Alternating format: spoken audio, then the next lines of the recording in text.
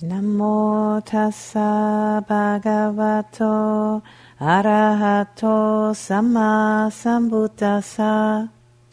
Namo tassa bhagavato arahato samma sambuddhassa. Namo tassa bhagavato arahato samma sambuddhassa. Buddhaṃ Dhammāṃ Saṅghāṃ Namasami.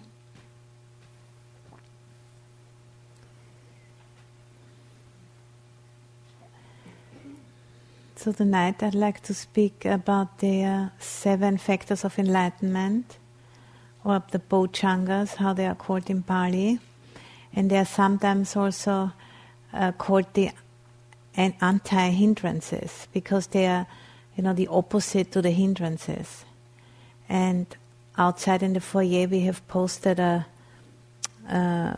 piece of paper with the 7 factors of enlightenment, and also with a quote from the Anguttara Nikaya, which is one of the 4 great books in the collection of the suttas.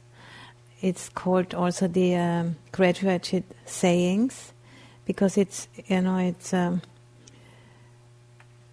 arranged in the chapter of the 1s, the 2s, the 3s, the 4s, the 5s, up to the 11s. And this quote is from the chapter of the 10s. And it says, "Whosoever is emancipated from the world does so by removing the 5 hindrances, firmly establishing the mind in the 4 foundations of mindfulness, and cultivating the 7 factors of awakening or enlightenment." So that, again, is a way of to sum up the Buddha's teaching in a very short way. So Ayya Bodhi spoke about the 5 hindrances yesterday and also today a little bit. And whenever the 5 hindrances are present and we are not aware of it, whenever we are identified with the 5 hindrances, then we are under the sway of ill will, desire, sloth and torpor, doubt, or restlessness and worry, one of those 5.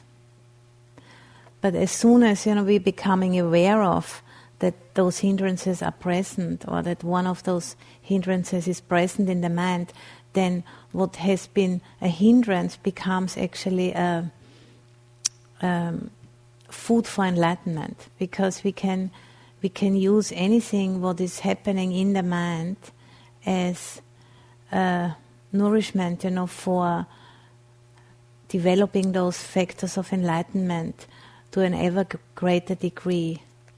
And we don't need to do any kind of special meditation. We can use and develop them in combination with any kind of meditation, meditating on the breath, meditating on the body, recollecting the parts of the body. There are so many different, objects of meditation which are taught in the teachings of the Buddha. We have been speaking so far only about, meditating on the body, meditating on the breath. So, as soon as we set up mindfulness, that's already the first factor of enlightenment. So, if you're under the sway of any of the hindrances, like, for example, desire, as soon as you become aware of it, you already have established the first factor of enlightenment, which is mindfulness to a certain degree. So, and as soon as that factor is set up, then, the other 6 factors slowly, start to appear.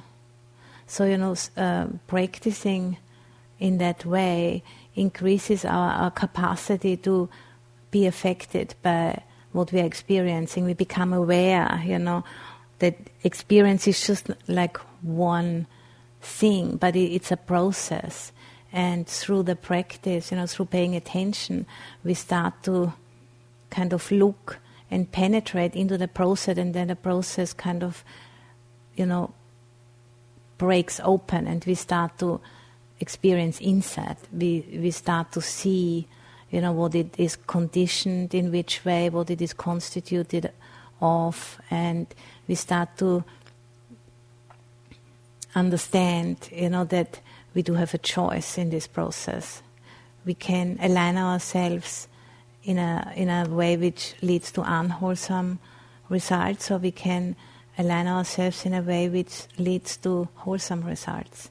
And in order to be able to have that choice, we have to really first see what's going on. We have to see clearly. Because when we are under the sway of any of those 5 hindrances, as the little poster in the foyer shows very clearly, then we are deluded, by our experience, because what we are seeing is not what is really happening. What we are seeing is what we are projecting onto what is happening. And then when we are under the sway of desire, for example, we see everything through a colored lens, as is out there on the poster, and looking into the water which is colored with different dyes.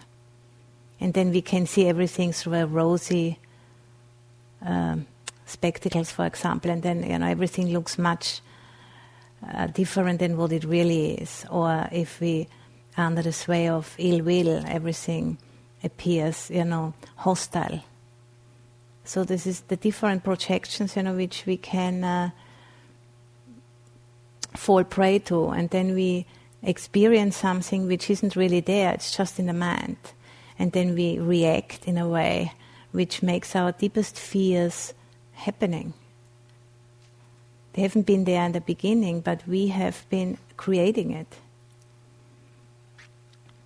And the phenomena which we're experiencing, they are not in and of themselves, out to delude us.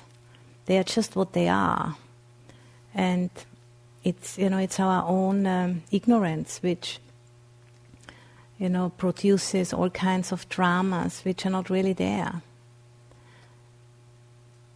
So that's why, this practice can have such a total transformative effect onto our lives. We can't really control what's happening in the outside world, but we can learn to meet that which is happening in skillful ways. And through meeting it in skillful ways, our whole experience starts to change, our world starts to transform. And it all starts with, stopping and bringing mindfulness to our experience. And that's, again, bringing mindfulness to our experience is not something we have to, we have to kind of crank up mindfulness. It's more like we have to open ourselves to awareness which is already always here. We are just not aware, we are just not connecting with it. Because if we identify, with our experience and we're becoming angry, we're becoming carried away, we're becoming infected by doubt, we are going along with certain thought patterns in our mind which are, conditioned into our way of thinking since years and years, since our early childhood. We reenacting the past over and over again in small ways and in big ways, and then we are surprised, by similar experiences always happening to us, always the same story. It's not because it's really happening, it's just we are making happening with our own mind. So this 7 factors of enlightenment are, those 7 qualities which, if we develop them in our mind, then, our experience will start to open up, and we can see, how we are co-creating our world. And through that seeing very clearly, it just starts to drop away. It's not something we have to, make a willful determination to not do this or to not do that, and become really very tight and this what often is understood what an ascetic is, or what a monk or a nun can be, that they are very tight about everything. They are very afraid of feelings. They are afraid of experience. Therefore, they hide themselves somewhere in a monastery and just, keep the world out. But that really, doesn't work, Otherwise, there wouldn't be no more monks and nuns on the planet, because it really doesn't work. Only understanding, can help us to free ourselves from our own ignorance, which is creating all of those difficult experiences for us. So it's about, having enough power of recollection, that we are remembering to just stop and open to the experience and not go against it, or trying to hold on to it, but just being with the experience as it is, and allowing the experience to teach us about the way things really are. And if we can do that, if we remember in the moment when there is identification happening, if we can remember it, then mindfulness is here in that moment, and then we start to discern certain characteristics, about experience. And that's then when the second factor of enlightenment starts to kick in, which is called investigation of dhammas, or dhamma vichaya. This is when we start to notice, everything is impermanent, but not just starting to notice it, in a conceptual way, but really experiencing it in the body.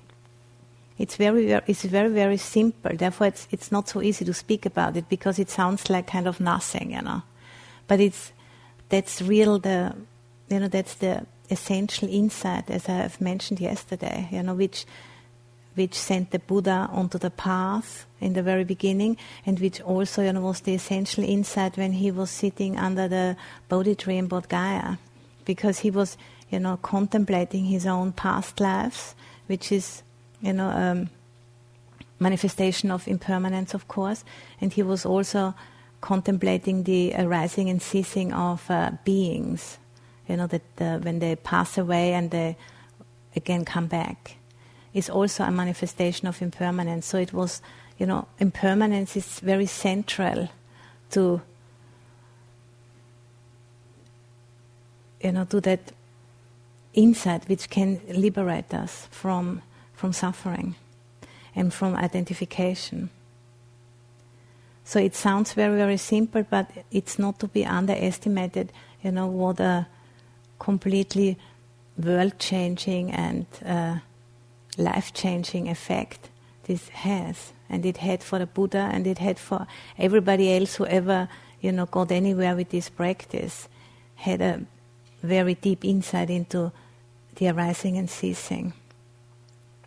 And through seeing that very clearly, the arising and ceasing, which is the first characteristic, impermanence or anicca, it becomes self-evident, that everything which is arising and ceasing is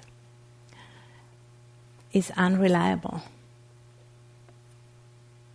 But not in the sense, that it is not beautiful, or that it is not attractive, or that it is not wholesome, but it is not reliable in the sense that we can't rely on it, that it's never going to change. That's the only thing what is said. It doesn't say it's bad or wrong or anything. It just says don't rely on it, because it's going to change and you don't know when. So this is the second characteristic, and that's, in Pali it's called dukkha. Instability, or sometimes also it's called unsatisfactoriness, and sometimes it's also translated as suffering.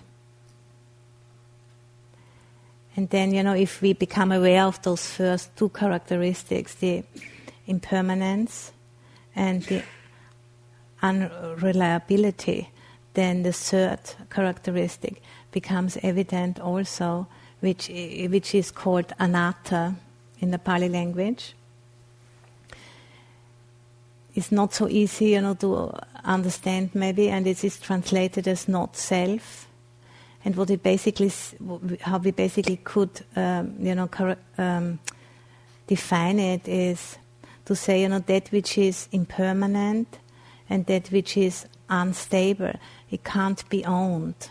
You can't call it me or mine, because it's like whenever you kind of get it, it's just going to change and escape again. So it can be, it can be used, it can be enjoyed, it can be smelled and touched and tasted and all of that, but it can't be owned. So this is those three characteristics, which are permeating all of our experience, all phenomena which can be experienced by any of the six senses. They share those three characteristics. And because, we are operating in terms of our thinking mind operates through language, and, language puts labels onto processes and calls them things, because in order to communicate, this is just the way how the human mind works. So, and that's, that has a very deluding effect actually on our understanding about how the way things are, because we really think that this is a thing, but it isn't a thing, it's a process. And if it drops down on the floor and it falls into pieces, then you think, that where's the glass gone?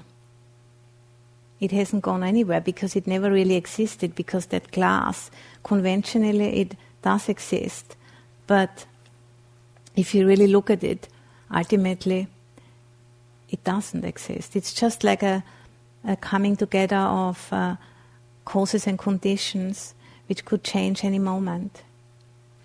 And then, those bits which make up this glass, they go back, to the elements and to never be seen again in the form of a glass. But they can come together, into many other objects. So this is, what is sometimes very difficult to understand, because it sounds like a very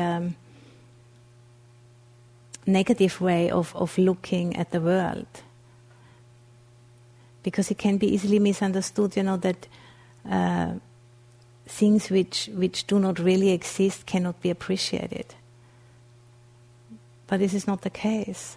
They can be even more appreciated for that, if we make ourselves aware of how fragile, our lives are really. That doesn't mean that they lose any value or any. It makes the whole thing even much more mysterious and wonderful. So those three characteristics, once we set up mindfulness and we stay long enough with the process, then those three characteristics, they show themselves to us. And it usually starts with impermanence, because that's the easiest one to see. And that's, once they start to kind of come forward, then the second factor of enlightenment, as I said before, Dhamma Vichaya, or investigation of Dhammas, is there. And then if we stay with it long enough, then, we start to discern those three characteristics. They make themselves known, and if you really see that for the first time, then energy comes up, because interest arises naturally, because we can say, that's really true what I've heard. This is what's really happening, and then energy is arising, and through that energy, we can put in more mindfulness, and the whole process comes deeper, and then through that depths, joy starts to arise. That's the next factor. So the first one is mindfulness, investigation of dhammas, energy, or in Pali virya. And then if we stay with the process, the next one which comes up is joy or rapture. It's sometimes also called, in the Pali language, is called piti. Not pity in the English language, but piti in Pali, which means joy. And that's very energizing again, and it keeps us interested in the practice. And this is like the joy, it's often compared, piti is compared with the joy which you could have, if you walk through the desert for many days and you're very thirsty, and then you see the oasis in the distance. This kind of a joy, anticipating something good in the future, or something life-giving in the future.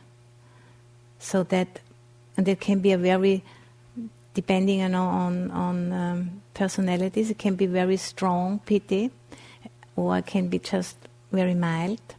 And then if we don't get carried away by that joy, if we can stay with it and contain it, then it's starting to transform into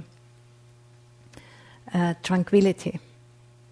Because someone who experiences joy doesn't want anything, because they're already joyful, they don't need anything.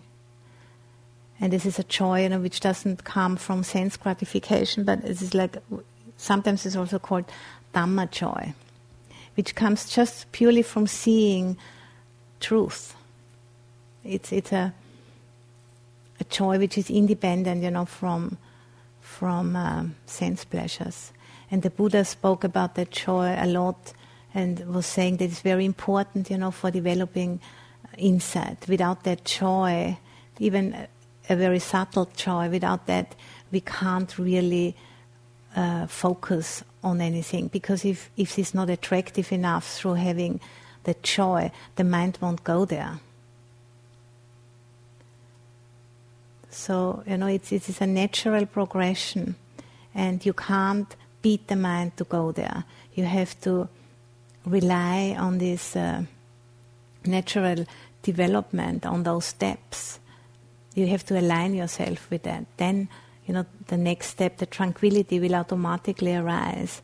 And then the mind is satisfied through the piti, and then it is happy to settle down on the object. And then if it settles, if it's becoming tranquil, then next factor would be, which arises also naturally, is concentration, or collectedness of mind. In Pali it's called samadhi. And then, if the mind is really settled and happy, to stay with the object, then the next and the last of the 7 factors which arises is equanimity. And that equanimity, is the basis for insight. So then the mind, is really content to be with what it is right now, and is not shaken by anything.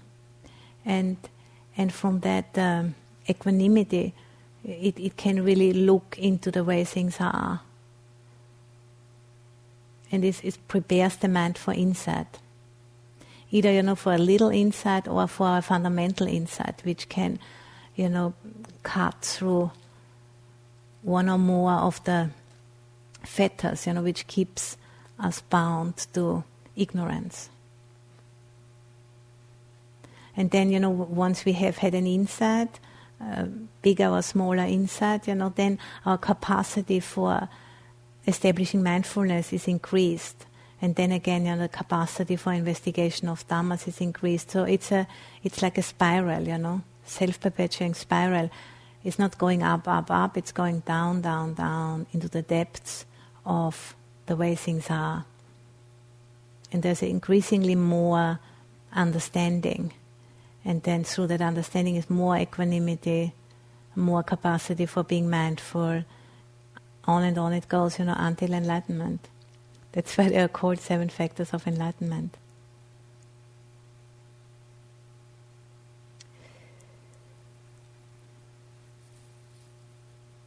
Yeah, and how we can work with those 7 factors of enlightenment is, we just need to establish mindfulness with whatever meditation method we are doing, and then just seeing, is an enlightenment factor of mindfulness, is it present or is it not present? It's in the same way as Ayya Bodhi has been speaking about the hindrances. Just seeing, is it present or is it not present? And then investigating, the conditions for the presence of an enlightenment factor or the conditions for the absence of an enlightenment factor. And then, trying to, not create conditions for the absence and trying to create more conditions for the presence of enlightenment factors. And also, for the strengthening of the enlightenment factors. So exactly the opposite, what we do with the hindrances. So it's very, very simple.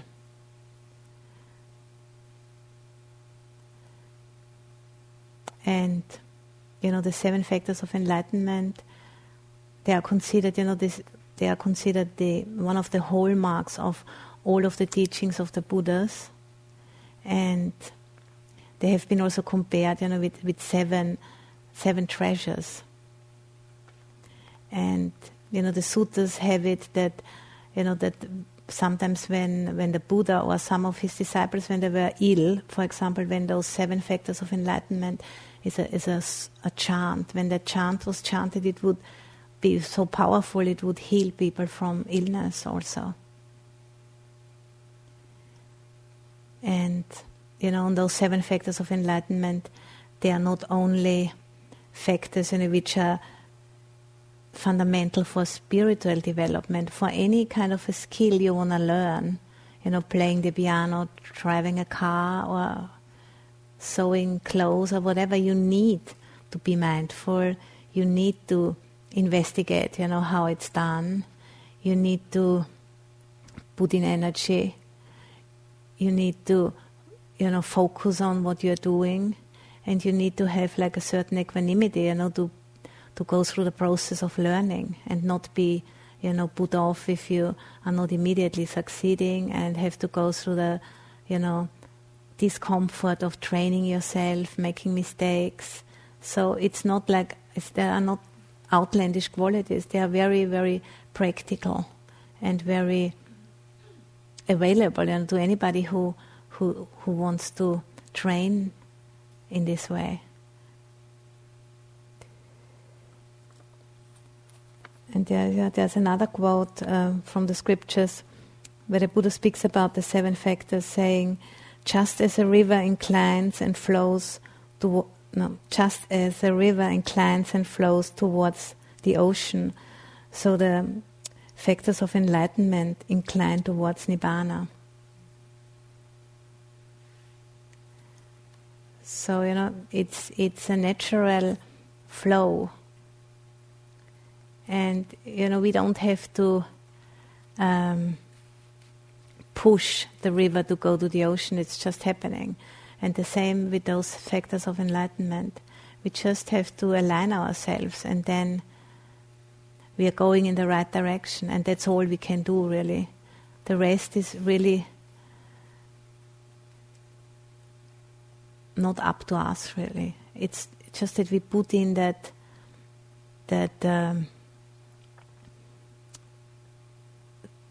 mindfulness and the effort, and not stopping with it. Then at one point, when the time is ripe, the true nature of the Vaisingsa will reveal itself to us. If we try to push our way, it's just creating, again, delusions for us, because we are operating through the hindrances, and then what we see is the projections of our own mind. And that's not the way things are. That's just past experience, coming alive again and again and again.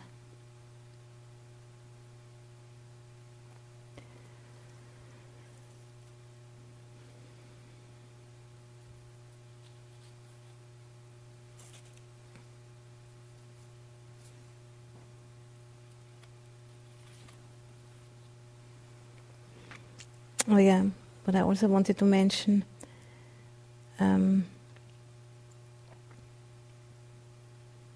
the most important internal factor for the 7 factors of enlightenment to arise is, according to the scriptures, wise attention. And the most important external factor for the 7 factors to arise is spiritual friendship. So, to frequent with people, who are not fools, as we chanted. When was that? Today? At one point, yeah. It might sound like a little bit unkind, but this is just how it is, That doesn't mean that you shouldn't be nice to fools, but you don't have to be a fool yourself, to be nice to fools. And also, if you are kind of not foolish, you might be able to inspire others, So it's a good thing, I guess. And also, we can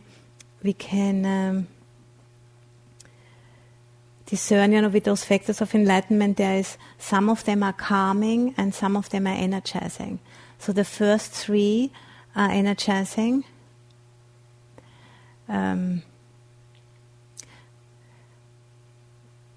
Mindfulness, Dhammavichaya. Actually, mindfulness is both. It can be energizing and calming. Actually, the energizing ones are Dhammavichaya, investigation of Dhammas, energy, and rapture. Those 3 are energizing, and the other 3, tranquility, concentration, and equanimity, they are calming. And mindfulness can be used in both ways. And mindfulness is also, sometimes it's compared in that context, it's compared to salt. Like in the kitchen, salt you can use for any dish you're cooking, or for almost any dish. Salt is the most important ingredient in the kitchen, whereas all others are more specific.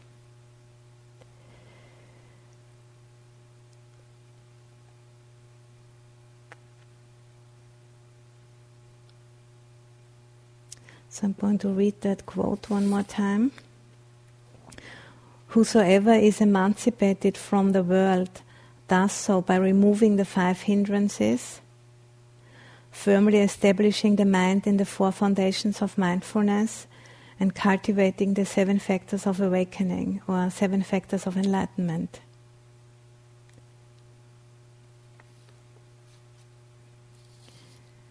And I thought we could maybe chant there. Yeah.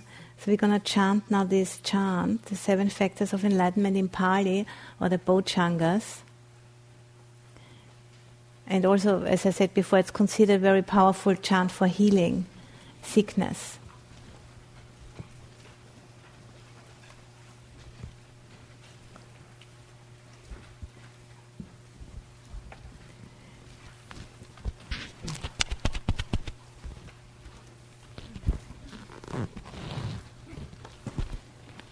It's not in the books, so we're going to chant it, and you can just listen.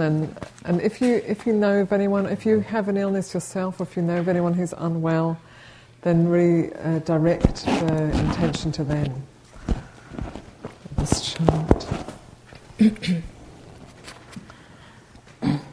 Bojjhango sati sankhato dhammanang vichayo tata viriyang piti pasadi bojjhanga chatata pare samadupeka bojjhanga Satete sabatasina munina samatakata pavita bahulikata sangvatanti apinyaya nipanaya chapodiya etena sachavachena sotite hotu sabata ekasmin samayenato mokkalanan chakasapan kilane tu kitetisva pochange satate saite chatan apinantitva rogamuchim sutankane etena sachavachena sotite hotu sabata ekada dhammaracha pigelyanena pipirito chunda terena tanyevapana Petvana sadara samoditva cha apada tamhavuta sitanaso etena sachavachena sotite hotu sabata pahinate cha apada tinanam pimahesina Maka hatakilesa vapatanupaditamatam etena sachavachena sotite hotu sabata.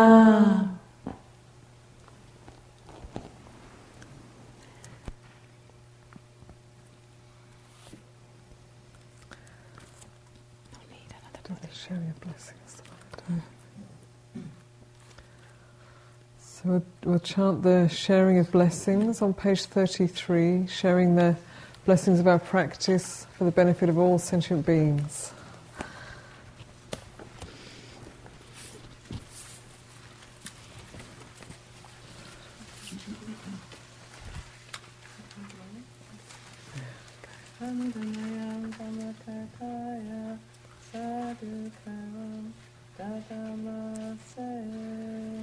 Sadhu, sadhu, sadhu anumadami.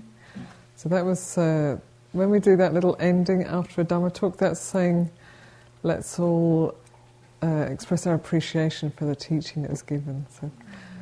So sadhu, sadhu means it's good, thank you. So. Now we'll chant the sharing of blessings. Now let us chant the verses of sharing and aspiration. Through the goodness that arises from my practice, may my spiritual teachers and guides of great virtue, my mother, my father, and my relatives, the sun and the moon, and all virtuous leaders of the world, may the highest devas and evil forces, celestial beings, guardian spirits of the earth, and the Lord of Death, may those who are friendly, indifferent, or hostile, may all beings receive the blessings of my life, may they soon attain the threefold bliss, and realize the deathless, through the goodness that arises from my practice, and through this act of sharing, may all desires and attachments quickly cease, and all harmful states of mind, until I realize Nibbana in every kind of birth. May I have an upright mind, with mindfulness and wisdom, austerity and vigor. May the forces of delusion not take hold. nor weaken my resolve. The Buddha is my excellent refuge. Unsurpassed is the protection of the Dhamma. The solitary Buddha is my noble guide. The Sangha is my supreme support. Through the supreme power of all these, may darkness and delusion be dispelled. We'll chant the closing homage on page 20.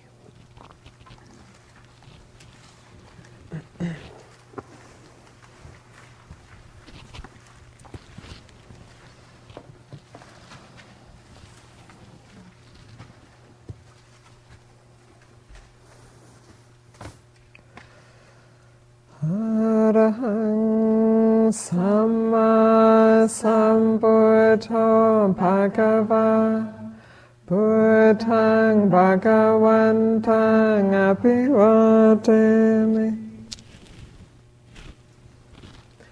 Swakato Bhagavata Dhammo Dhammang Namasami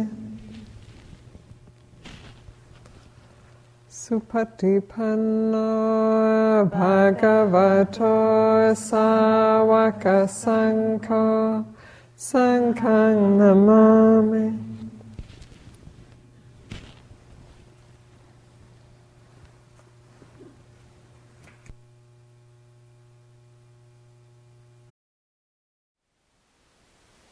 Thank you for listening. To learn how you can support the teachers and Dharma Seed, please visit dharmaseed.org/donate.